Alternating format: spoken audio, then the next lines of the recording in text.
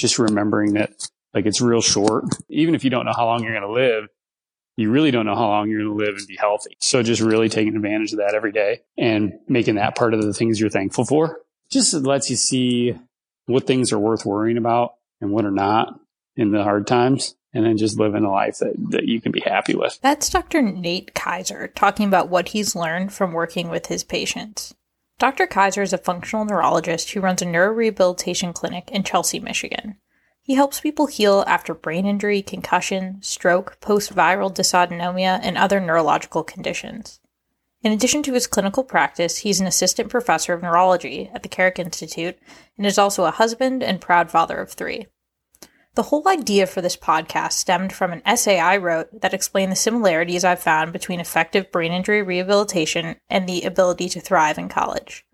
While it may seem like a ridiculous comparison at first, in both situations, individuals are challenged by things like failure, identity exploration, and abundant learning. So I thought Dr. K, as a neurorehabilitation specialist, would bring in valuable perspective to the show.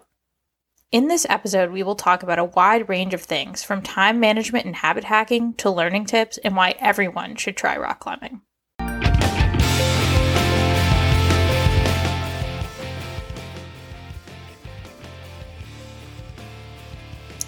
My name is Sarah Remberg. I'm a senior in the LSA Honors Program at the University of Michigan, and this is How to Student, a show where we explore all the things that make college so stressful and help students, just like you, be successful.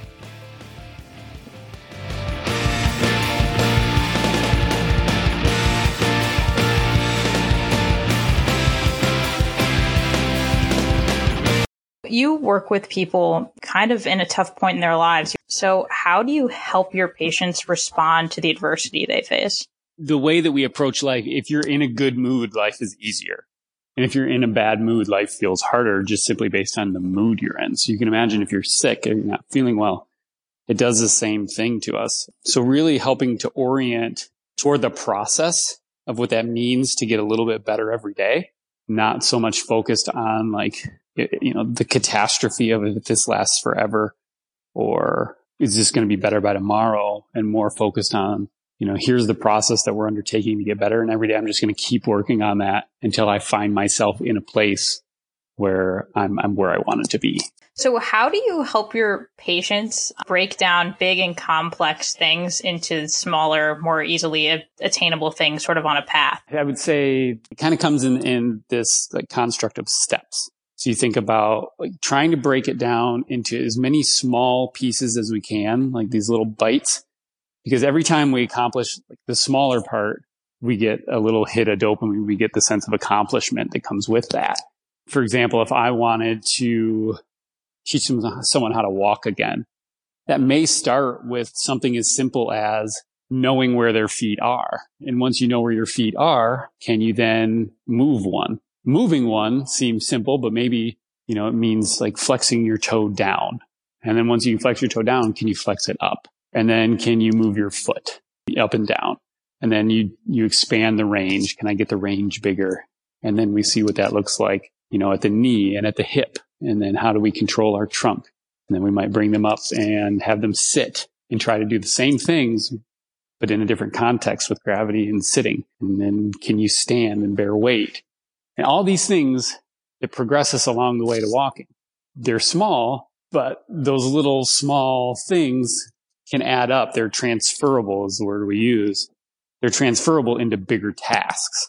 So something as simple as walking starts with just controlling muscles and then controlling muscles on more and more complex scales. And most of the things we do kind of work like that. You can pick, whether it's learning something in a classroom, whether it's building something, pick your thing.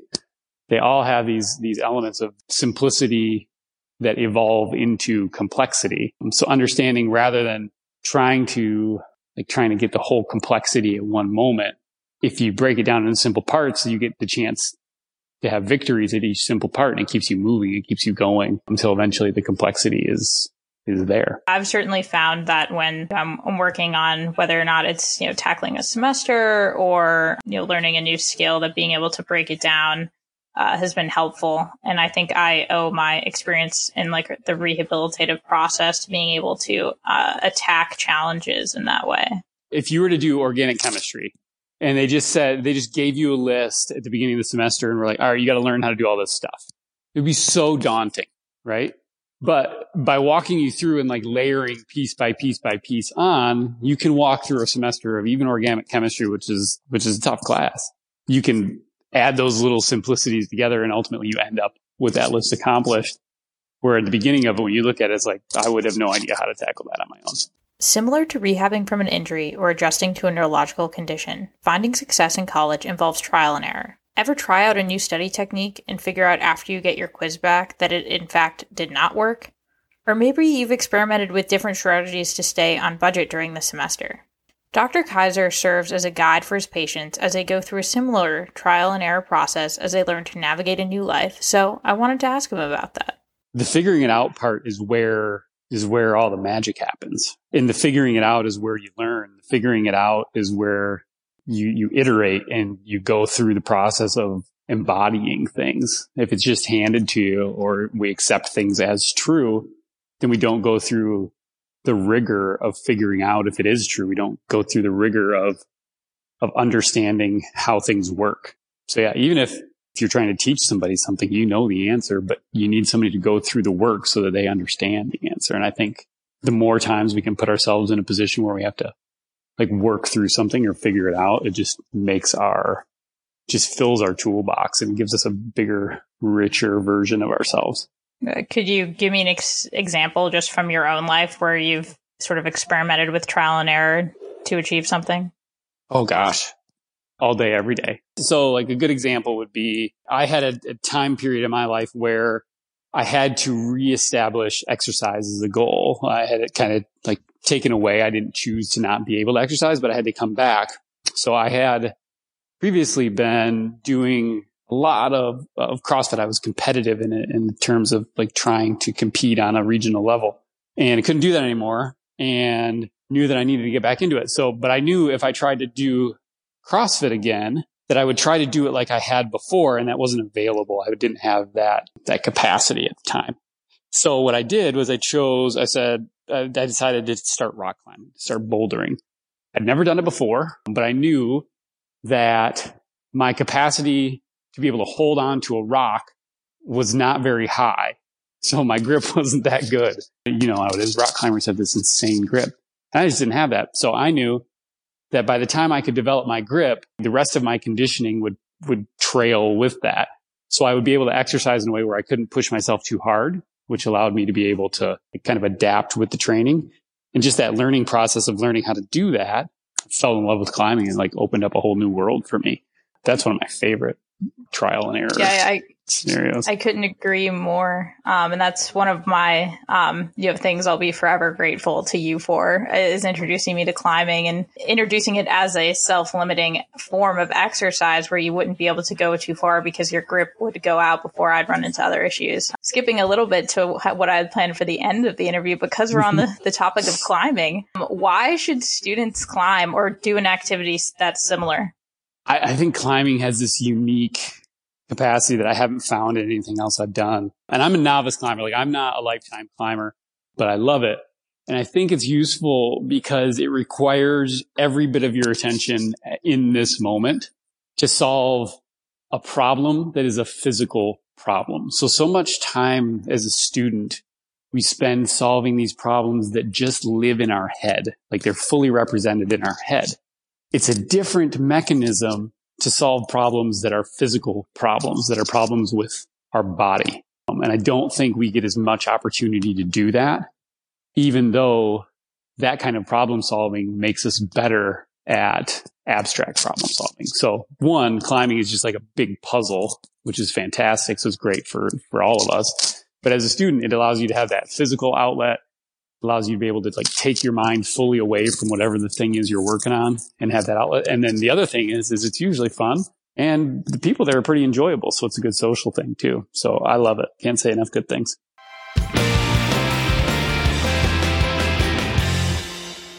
In addition to your clinical practice, you're involved with research and teaching through the Carrick Institute. You're also a husband and dad who manages to keep a consistent workout routine, and you've built a motorcycle. So how do you manage it all? It's like slowly boiling a frog, I think. Having time constraints for things is really important. I learned a long time ago a couple things that were really important for my health, and my ability to just like enjoy my time and spend it how I want. Number one, I have routines that make some of the things in my life just kind of automatic, so I don't have to think about them, which frees my mind up to be able to do the things I want to do. And one of them is around sleep. Even from the time I was an undergrad, like I didn't have that thing that makes you want to stay up real late and try to like cram an all-nighter and then take the test or whatever. My whole strategy was more around like, if I just do something every day and just keep moving forward, then, you know, when bedtime comes around, like I don't feel the pressure to have to stay up and keep at it. And I know that I'm not very good if I don't sleep. So that's always been a thing for me is that concept of sleep. And then that just kind of melded into everything else. So like when I work, there's a time in the day when the day is done. And then I have a transition that's through exercise where after work I exercise, and that signals that transition in my day to where we're no longer in a working mindset. And now I'm like to my family. So that allows me to be able to like kind of hit all the things that are important to me in separate times, but they come in separate times the same way every day. So it's all kind of scheduled out and it's planned. Like my family doesn't expect me to come home in the middle of the day to spend family time. And I don't feel guilty about that. In the same way, like they know, like my wife knows that at a certain time I'm going to exercise, and that breaks the pattern of like when is work and when is home. And, you know, then I don't feel bad about those things either. So by being able to break everything into its own time and it has its own place in my habit schedule allows me to be able to manage a lot more things. And it allows me to be able to think about things only kind of in their space rather than having them floating around in my head all the time. For someone who's currently feeling super overwhelmed in the middle of the semester, what would be some of your suggestions on how to, you know, figure out one's priorities and then dial the schedule in a way that makes them more able to be successful? I think looking at it in terms of one, just where are your skills, where are your talents already? Because there are going to be some things in the course of your study that you're just flat out better at, or you have a better capacity for than others. You know, those things you may not need to spend as much time at, even though they're the things that you may be better at. But being able to prioritize your health makes a huge difference. It's really hard to be good at stuff when you don't feel well. It's hard to remember things. It's hard to learn. So much of being a student is being able to put things into your mind and get them to stick there. And the best way to do that is to be able to consolidate your memory. And the best way to be able to consolidate your memory is to sleep. So I think that's number one. Usually at that stage of life, a lot of stuff is happening. There's a lot of social stuff. There's pressure to be up late at the library. Everybody else is doing it. You got to be able to sleep, and then you consolidate that memory and it stays. And then the other idea that I think is pretty helpful for people is just making sure that you don't try to bite everything off at one time and you take it in smaller pieces.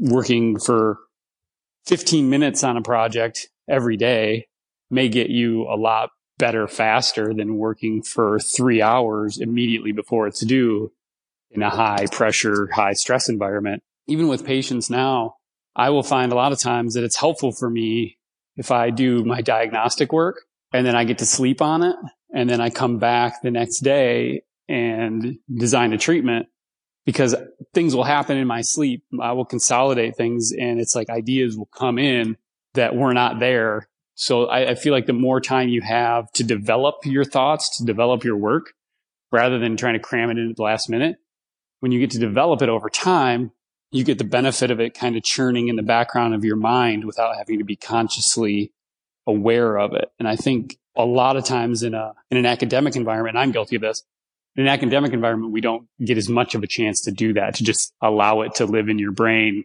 even though you're not conscious of it. So if you're struggling with time management, you're not alone. First, think about your priorities. Are you trying to do well in school, land a great summer internship, stay fit, be more involved with your student org? Everyone's will likely be slightly different. Then, create a schedule with block time for schoolwork, working towards your other priorities, and leisure. As Dr. K says, the key is to work during work time and then genuinely enjoy time spent doing things you're passionate about. To make the most of your work time, put your phone on Do Not Disturb and out of arm's reach, and limit other distractions. You'll be surprised how much more productive you can be. I also make sure to schedule in periods of time for catch-up during my week, since it's inevitable as busy students will fall behind on our to-do lists. The key here is planning. Try setting up a schedule for the week on Sunday night and see how it goes. You may find that by taking a few minutes to plan out your week's worth of tasks ahead of time will create better study habits and save you more time in the end. This brings us to our next topic of discussion, habits. I'm not the first one to say this. I'm stealing this, but we are essentially our habits. Our habits are the things that we do the most. There are daily things, there are rituals, the things that we do all the time. We tend to think like we're always choosing the things we do, but most of the things you do in a day are just like the habits you've built over time. And that's what makes up like what you think about, what you do, everything. I also look at habits as like it's what you've trained yourself. It's the thing you prioritize and train. It's like if you are a person that values having clean teeth, you're probably going to be a person that has a really good oral hygiene habit. You're probably going to brush your teeth. You're probably going to floss. You're probably going to make sure that like you take care of those things. So habits really become like the expression of what we value. You know, on the other side of that, it gives you the ability to kind of guide your life. If you value school, you're probably more likely to set up a good study habit because you're going to see the effects of that in the thing that means a lot to you. If you don't care about school, you're probably not going to go through the effort to then set up strategies that help you be good at school. But I think about it, if we engineer it and try to work backwards and say like, if this is something I value, like if I value exercise, it makes a lot of sense to try to figure out, well, what are the habits that I can instill in my life that make it easy for me to exercise, that reduce the friction of, getting to the gym or making sure that I get there every day so that I don't get in a position where I have to try to decide between exercising and something else that's important to me. I just know when 5 o'clock comes around, it's time to head out the door and go exercise. That's a key one.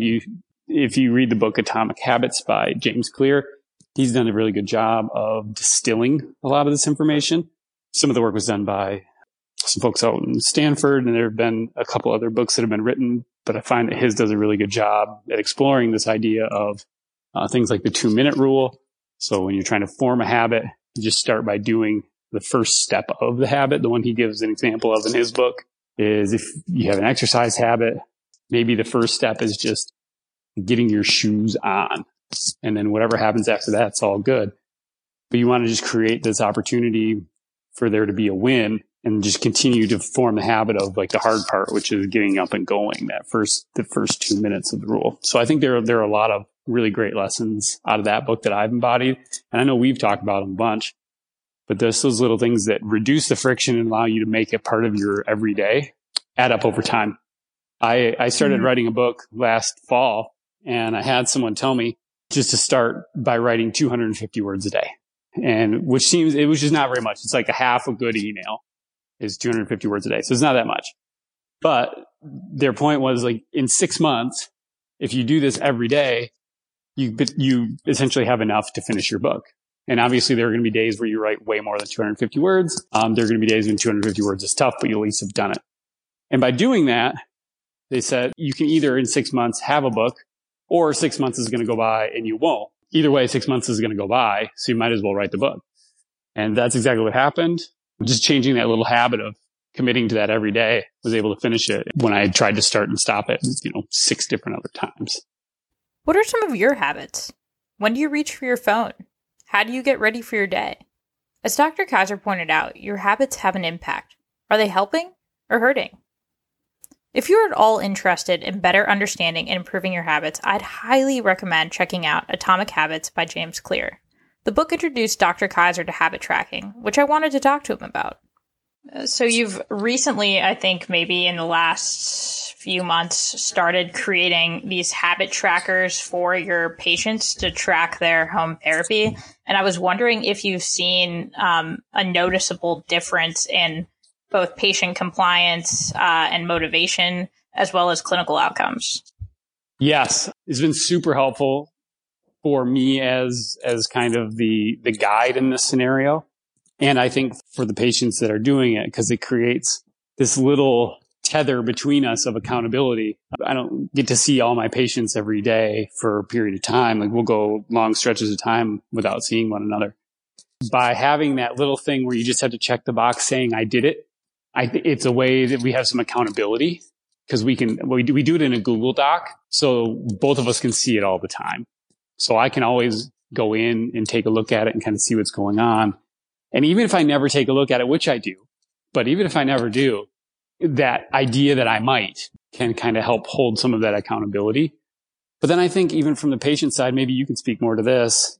I think from the patient side, it just gives that little victory where, you get to see your accomplishments kind of adding up and give you an opportunity to orient to the day and just track, even though it's something small, just being able to keep track of it and recognizing that you're sticking to it every day. Yeah, I think there is something perhaps silly, but still satisfying to checking a box and seeing the progress. Because I think a lot of times when you're working on one small thing, it's frustrating at times just to sort of be in the moment and not necessarily see such progress. But then when you open up the habit tracker, you see, the long list of days where I've worked hard at it. You can see sort of incremental improvements in what I report, and the fact that I see your little face pop up in the Google Doc definitely holds some accountability. Isn't it nice just to sometimes look back at it and go, like, especially when you think about things that add up over time, like these cumulative little goals, like exercise is always a big one.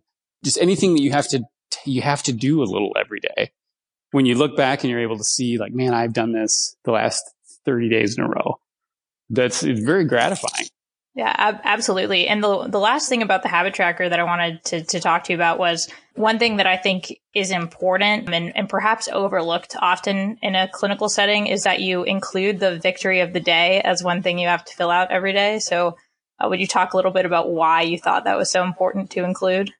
Oh man, there's a bunch of reasons. So I'll give you kind of like a little bit of the long and short story. It's just good to orient, like to have to stop for a second and think about something that was great about today. Because the reality is, like, our automatic thoughts kind of take over for us all the time.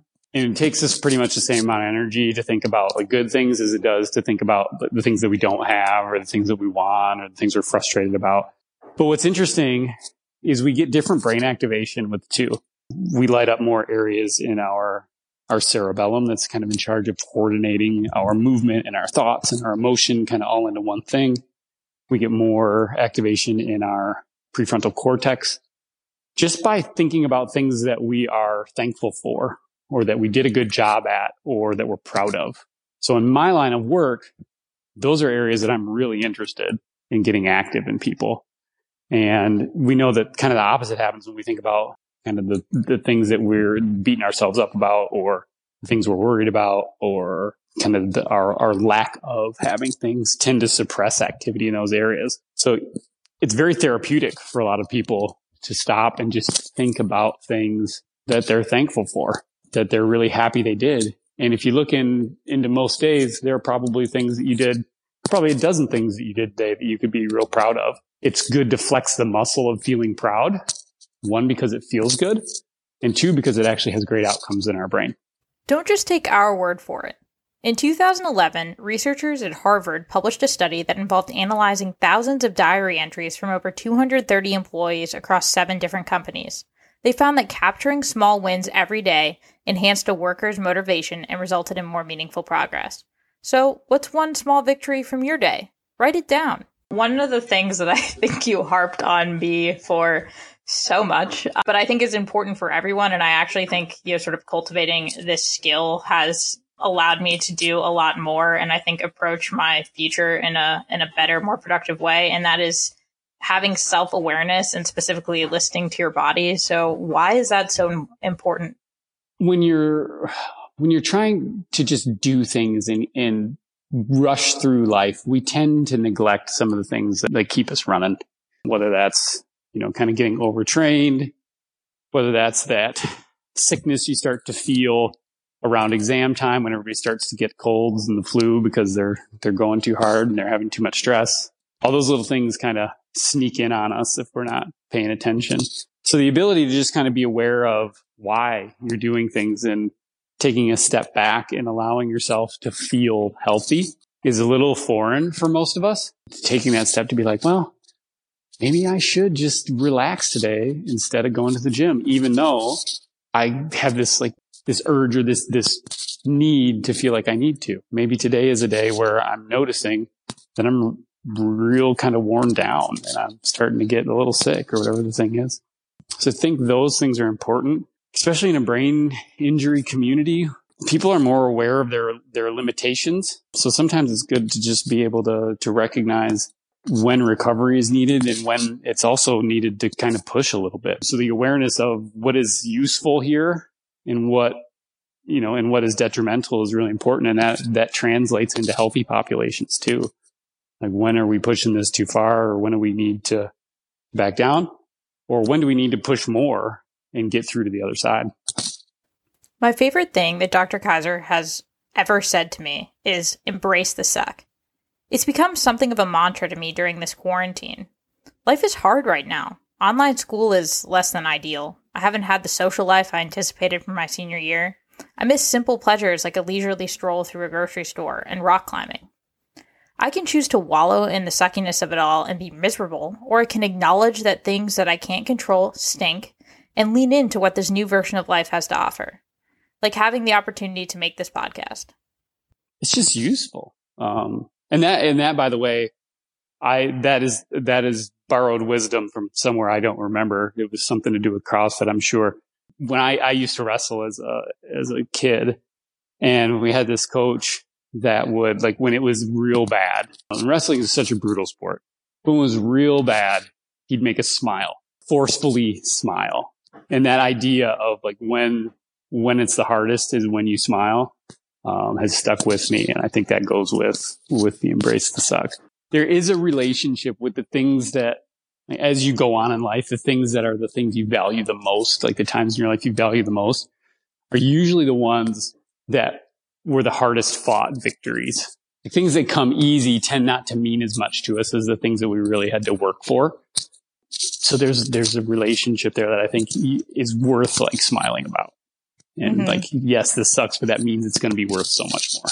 The next time you are struggling with homework late at night, remember to embrace the suck and lean into the learning that college brings. Next, I wanted to get some learning tips from Dr. K.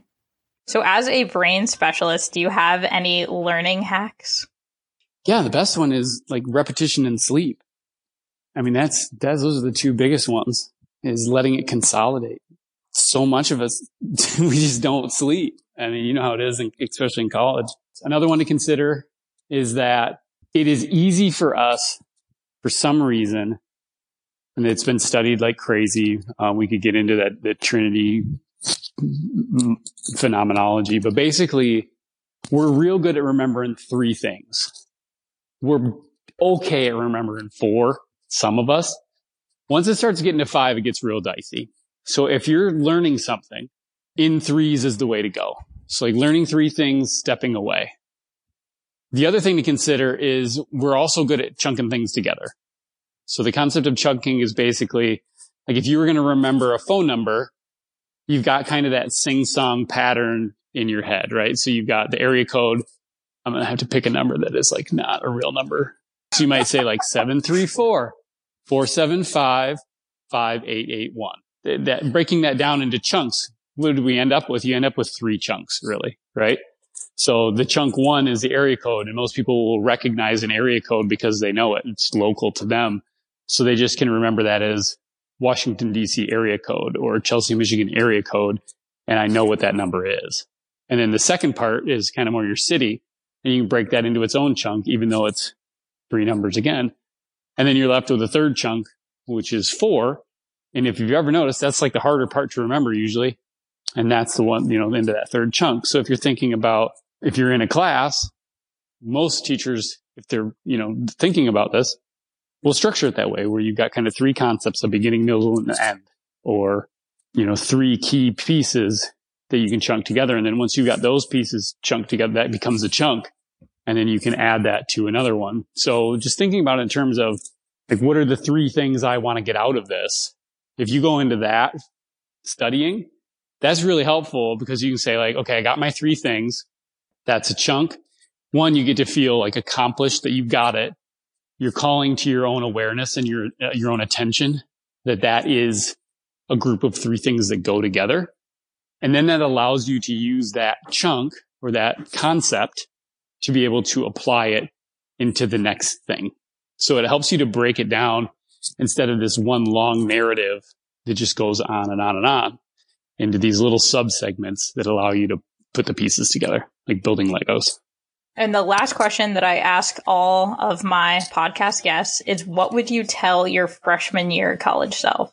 To just go. At that point in my life, it's something I learned later on, but I wish I would have done it earlier, where it was, just take the leap into being social with people you're not used to being social with, and do the things that seem like they won't be fun, to just kind of see, just to explore and not be afraid to let your hair down. Let me give you a story about that. So when I went to grad school, it was the first time I moved away from everybody. So I had moved away from home before, but it was always like to a different like home base. Like there were still people there I knew. And then when I went to grad school, it was the first time I didn't know anyone, and I was in a new place and was like around different people. And like the first couple weeks there, I was down. Like I was not depressed, but like really having a hard time figuring out how to do that. We kind of did a little post hoc analysis. I was like, okay, if you're going to be happy, you need to have friends. Like that's always been a thing in your life. So you're going to have to make some friends. It was the first time that friends didn't just like come in the package of sports in school. So I decided, like, if someone asks you to do something, you just go do it. If it doesn't seem like it's going to be fun, fine. You're going to say yes. Kind of like that Yes Man movie with Jim Carrey. And I did that. And that was probably the best thing I've ever done, moving into a new territory like that, because it forced me to make different friends and meet with new people and just kind of do things that involved me in the social climate of the school that helped me like set those social networks that were really important, and like it just get in the groove of being in that school again was probably the best thing I ever did. And obviously there are limits to all those things, but I basically at that time, that was the thing that I needed. That was the remedy.